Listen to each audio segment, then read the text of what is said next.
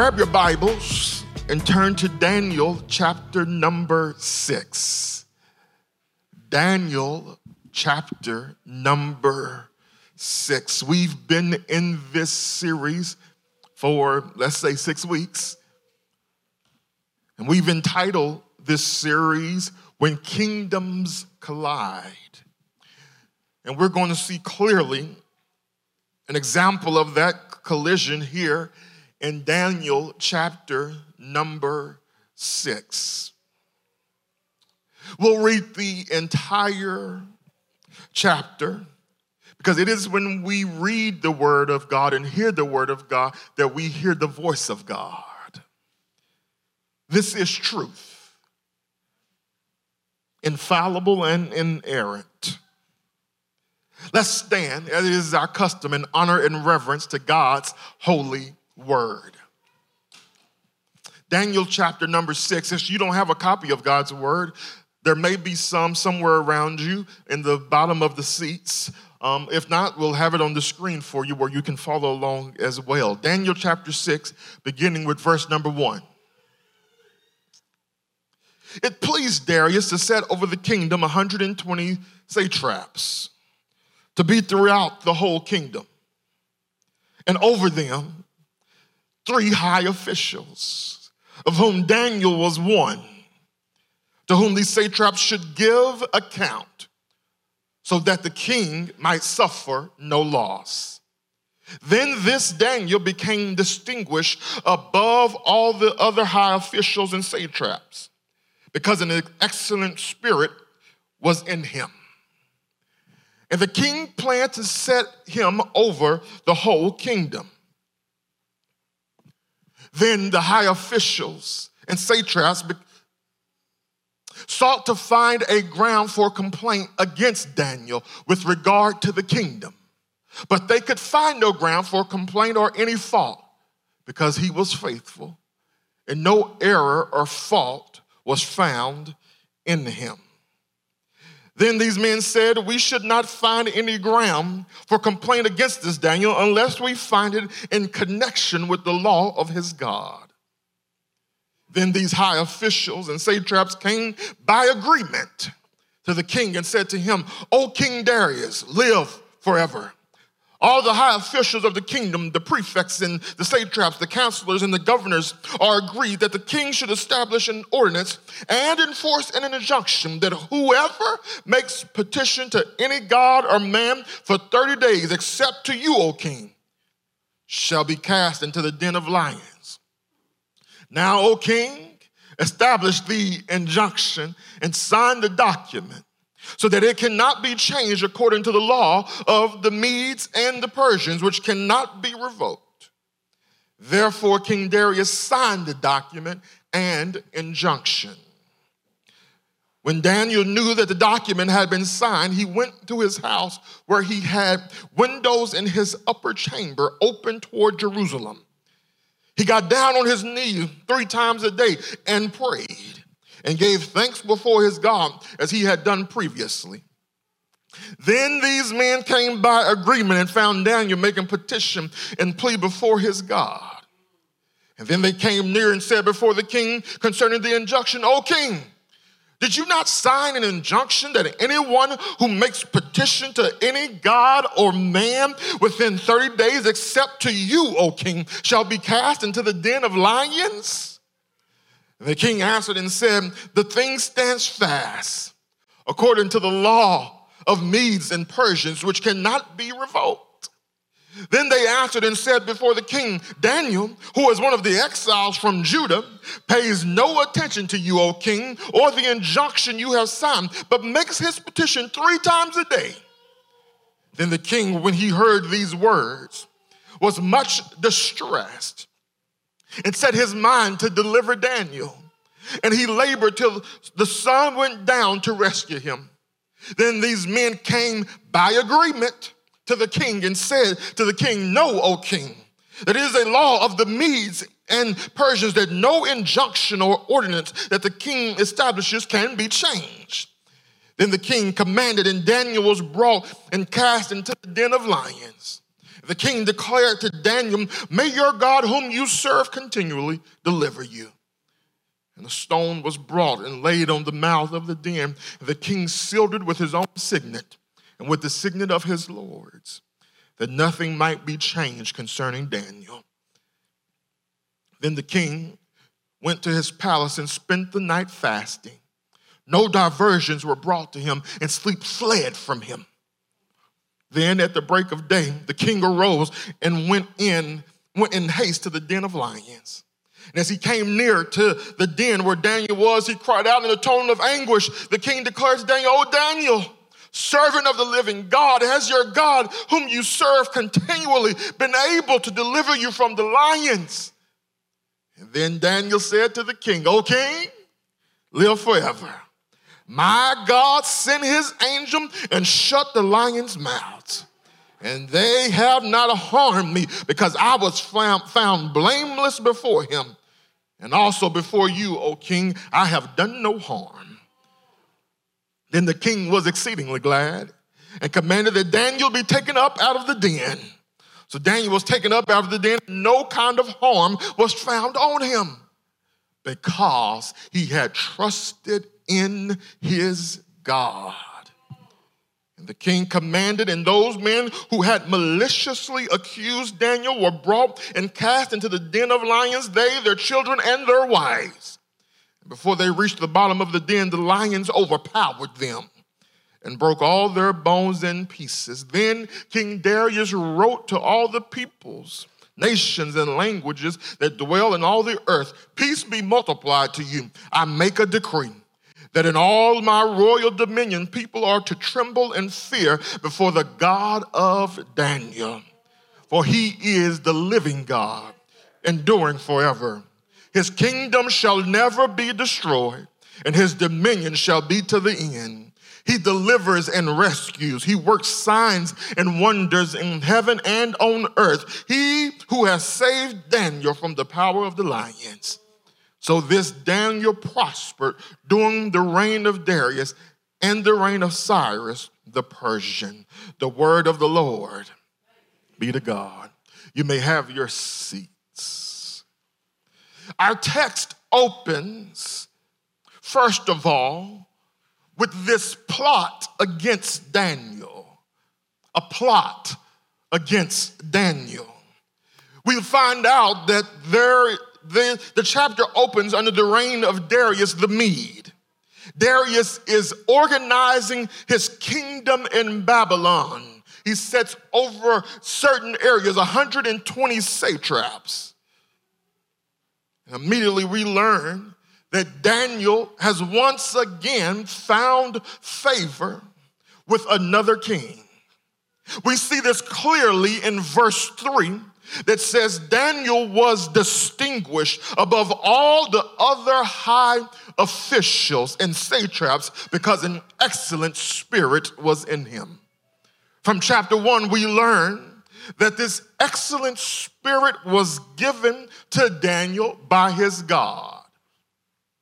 Daniel is God's man. He is favored by God. What we learn, however, is that with favor comes envy. Verse 4 says, "Then the high officials and the satraps sought to find a ground for complaint against Daniel with regard to the kingdom." We see here clearly that these satraps are clearly envious of Daniel's favor with the king and his planned promotion to prime minister in the kingdom. Question is, why are they so envious? I'm glad you asked. Remember, Daniel is an outsider. He's an exile, a foreigner. He's not one of them. And now these satraps and high officials are going to have to submit to the authority of a foreigner. He has been chosen over the natives of Media and Persia. And so, as a result of their envy, they make a plot, a scheme against Daniel. Look at the second half of verse 4, which says, but they could find no ground for complaint or any fault because he was faithful.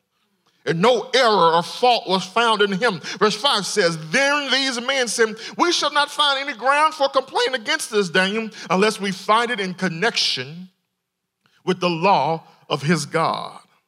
Look at the problem of their plot. They can't find any legitimate charges against Daniel because he's faithful and faultless. They realize that the only way they can make any complaint against Daniel is in connection with the law of his God. And so what happens is the plot is they're going to devise this scheme where they pit the law of God against the law of the land. And so what happens is they devise this conspiracy against Daniel. And I think the term conspiracy is the right term because the narrator goes out of his way to say that these men who are against Daniel, they all came together by agreement. On 4 different occasions in this chapter, it says the men came by agreement or they agreed. That word for agreement means to conspire or to gather as a mob. They conspire to get the king to sign an executive order that no prayer can be made to any god or man except the king for a period of 30 days. That's the plot. What are we to learn from this plot?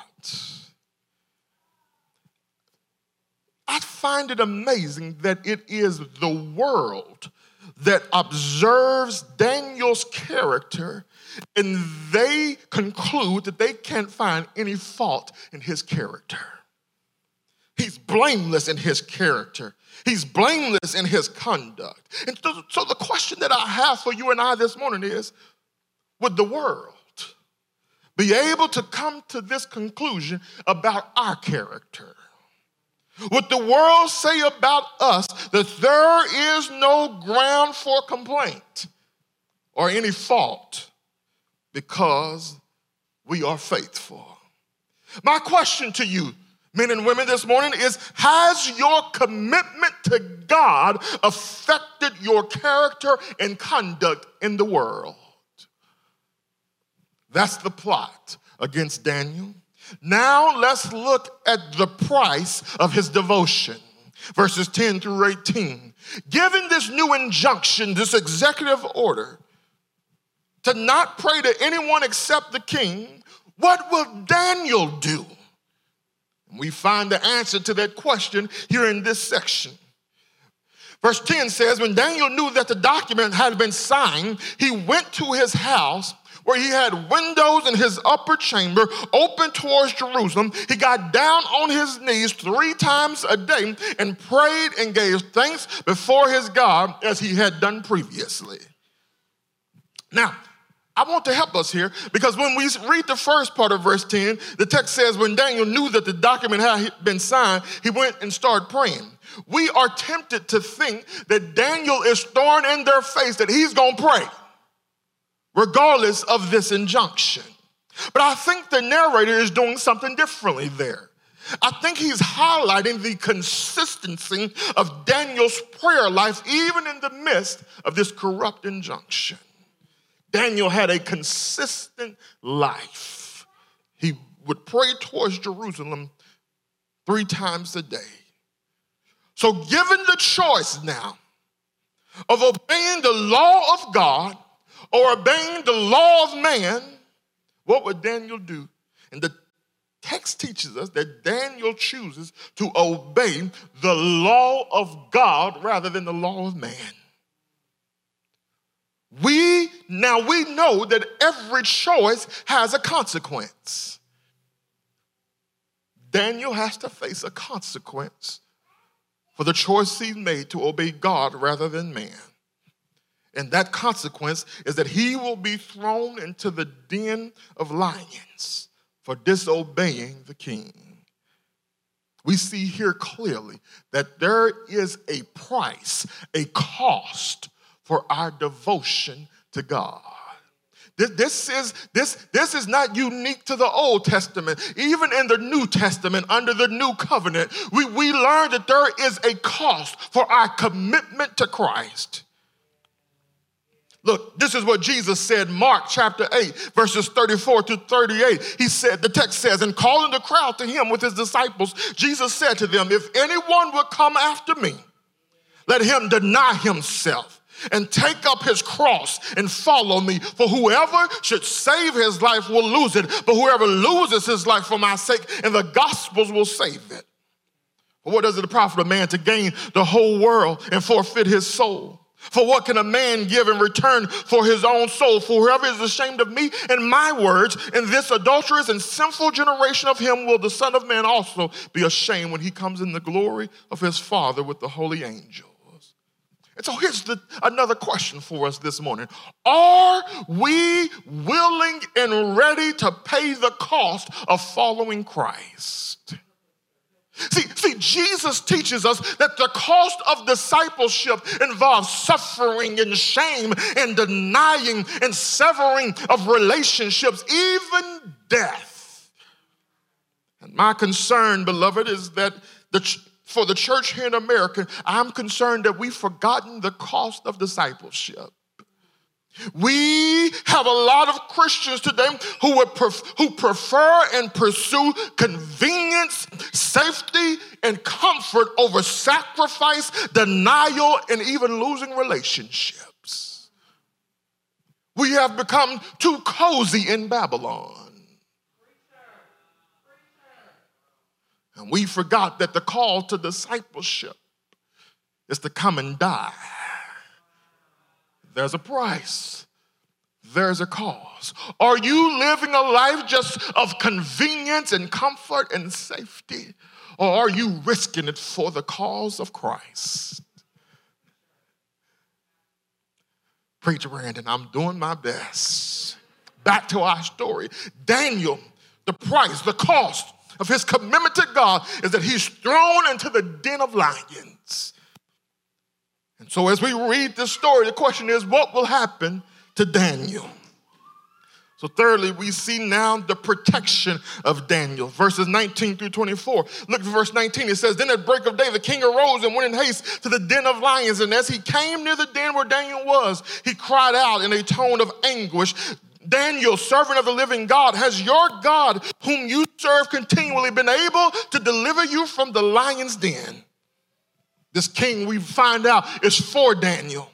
He runs to this pit, hoping that Daniel is still alive. And from the pit, Daniel says, my God sent his angel and shut the lion's mouth, and they have not harmed me. And notice the reason that Daniel, that's given in verse number 22. It was because I was found blameless before him, that's God, and I have done no harm. Look clearly, church, God protected Daniel. God delivered Daniel. God saved Daniel. God vindicated Daniel.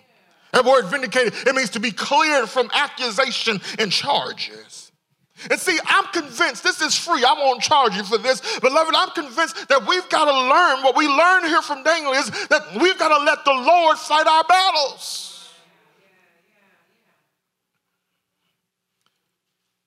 He takes care of his own. But there's a greater lesson to learn from this section. Look at verse 23. Then the king was exceedingly glad and commanded that Daniel be taken up out of the den. So Daniel was taken up out of the den, and no kind of harm was found on him. Here it is, because he had trusted in his God. Here's the lesson for us. God is able to save from death all those who trust in him. God is able to save from death all those who trust in him. And beloved, this is a timeless truth. That's what we call a theological truth. I know you're sitting there, but Brandon, does God save everyone from death even now? Because we know of martyrs, people who have died because of their faith. Oh, what makes this timeless is not just this being referred to physical death, but we're also referring to spiritual death. God may not save in this life and in this world, but he will eventually save in eternal life. Jesus, and he now saves through his son, Jesus Christ. If you really look at the events of this chapter, we can see that Jesus had a Daniel 6 type experience. Let me show it to you. Like Daniel, men plotted to arrest and kill Jesus, yet they could find no fault in him. The ruler, Pilate, could also find no fault in him. Like King Darius, Pilate gave in to the will of the people and delivered Jesus to be crucified. And Jesus suffered the consequences. He was sentenced to death and crucified on the cross. Like Daniel, Jesus was thrown into the pit of the earth, the tomb, which was sealed with a stone. And 3 days later, an angel, just like an angel showed up and shut the lion's mouth, an angel showed up at the tomb and declared that Christ was not there. He has arisen. Now, the big difference, though, there's a huge difference between Jesus and Daniel, and it's this: Jesus was not delivered from death. However, we can say that Jesus was delivered through death because he got up Sunday morning with all power in his hand. And so the question is, why did Christ die? Why was Christ buried? And why did Christ rise from the grave on the third day? Jesus died so that we could be delivered from our sins. Jesus died so that we will be saved from the wrath of God, the judgment of God. And that is the greatest need of every man that walks planet Earth. It is to be forgiven of our sins. So through Jesus, God delivers from death all those who trust in his son, Jesus Christ, who died, was buried, and rose on the third day. And so now, as we go back to Daniel chapter 6, Daniel is taken out of the lion's den. And so now the king makes a new decree. And so finally, we see the proclamation of this decree in verses 25 to 28. We learn that Darius makes a decree that all people are to tremble and fear before the God of Daniel. When the text talks about people of every language and every nation, all it's meant to say is this is a universal decree. Everybody in the universe is decreed to fear the God of Daniel. Why? The king says because he's the living God, enduring forever. His kingdom shall never be destroyed, and his dominion shall be to the end. And beloved, what we see in this decree is actually the point of the entire book of Daniel. There is something in music. You all know I'm a musician. And so there's something in music that we call the melody. The melody is the part of the song that everybody knows. So I can go doom doom doom doom doom doom doom doom doom doom doom doom doom doom. What am I humming? Yeah, because you know, hush, that is not the ABCs. You know Twinkle Twinkle because you know the melody. Now if I went dun dun dun dun dun dun dun dun dun dun dun dun dun dun, some of you would know that, but you wouldn't know it because that's called the harmony. But we like the melody. It's what everybody knows. And so there's a melody in Daniel. If you read closely in Daniel, there's a melody. And here's the melody, that God is the sovereign king and his kingdom will last forever.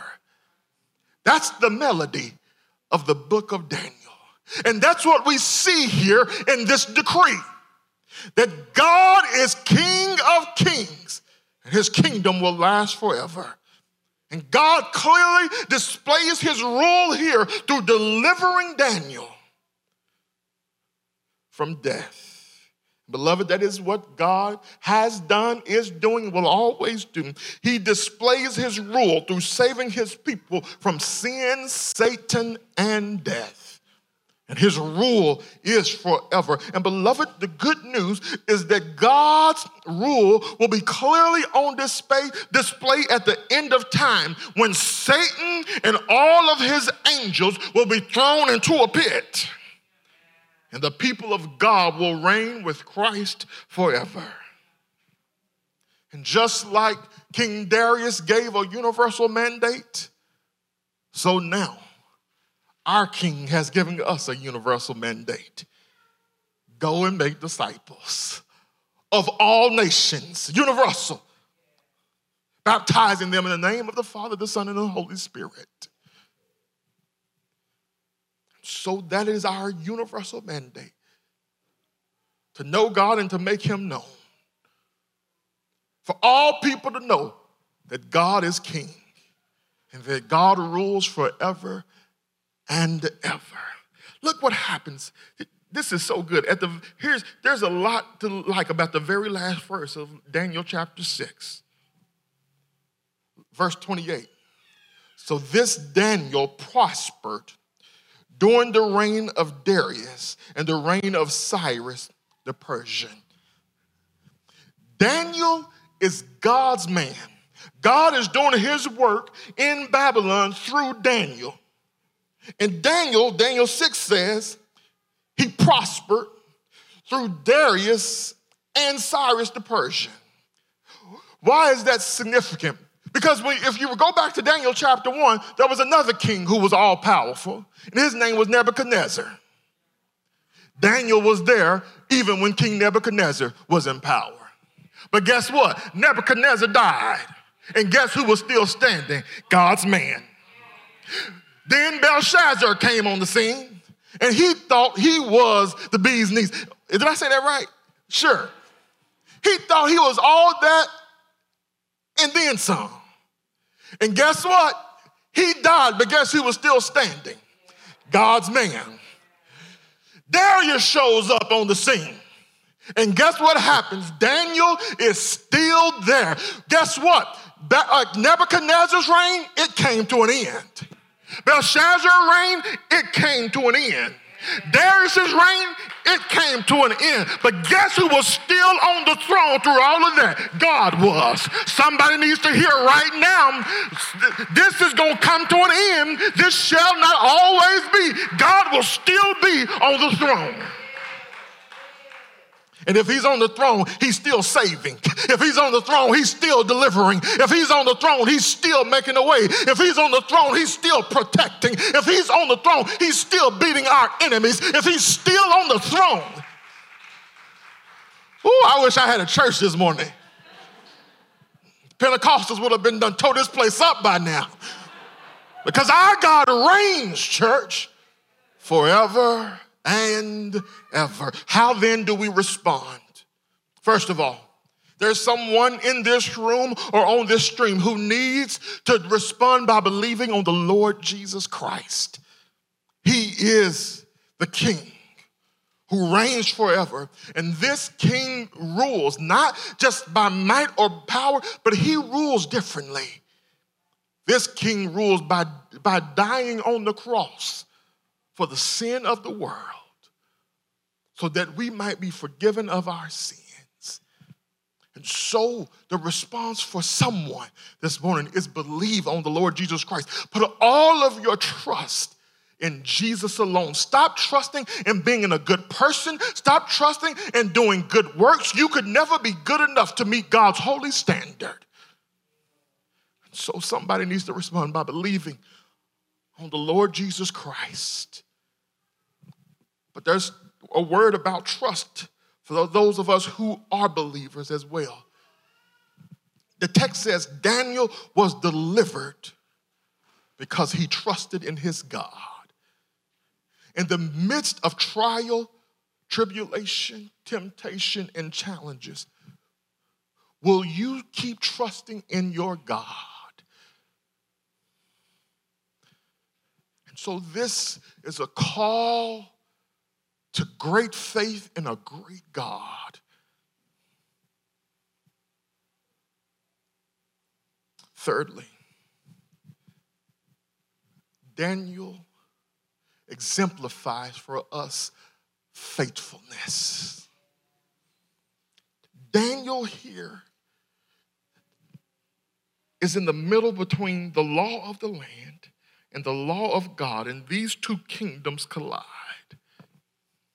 And Daniel stands and is committed to God, even when those two collide or are in conflict. And we, as I told you a couple of weeks ago, in the book of Revelation, the people of God are called to be faithful even unto death. And that's the type of faithfulness we are called to.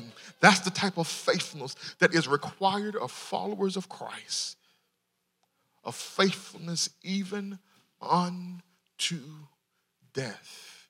Is that you, my brother, my sister? Are you willing to give your life for the cause of Christ? And that's what we have to ask ourselves in the coming days as we reflect on this word. It's how faithful am I? I think some of us, we don't even have to go to the point of death. How faithful am I in just being a follower of Christ? How faithful am I in raising up my children to be followers of Christ? Let me see if I can make somebody real mad. How faithful am I in being a church member?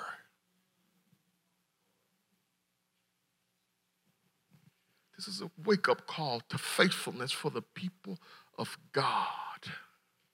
Worship team, you can come back now. Our God rules.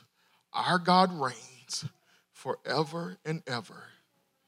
Kings and kingdoms will come. Kings and kingdoms will pass away. So don't put our hope in kings and kingdoms. Put our hope in the God who rules forever and ever.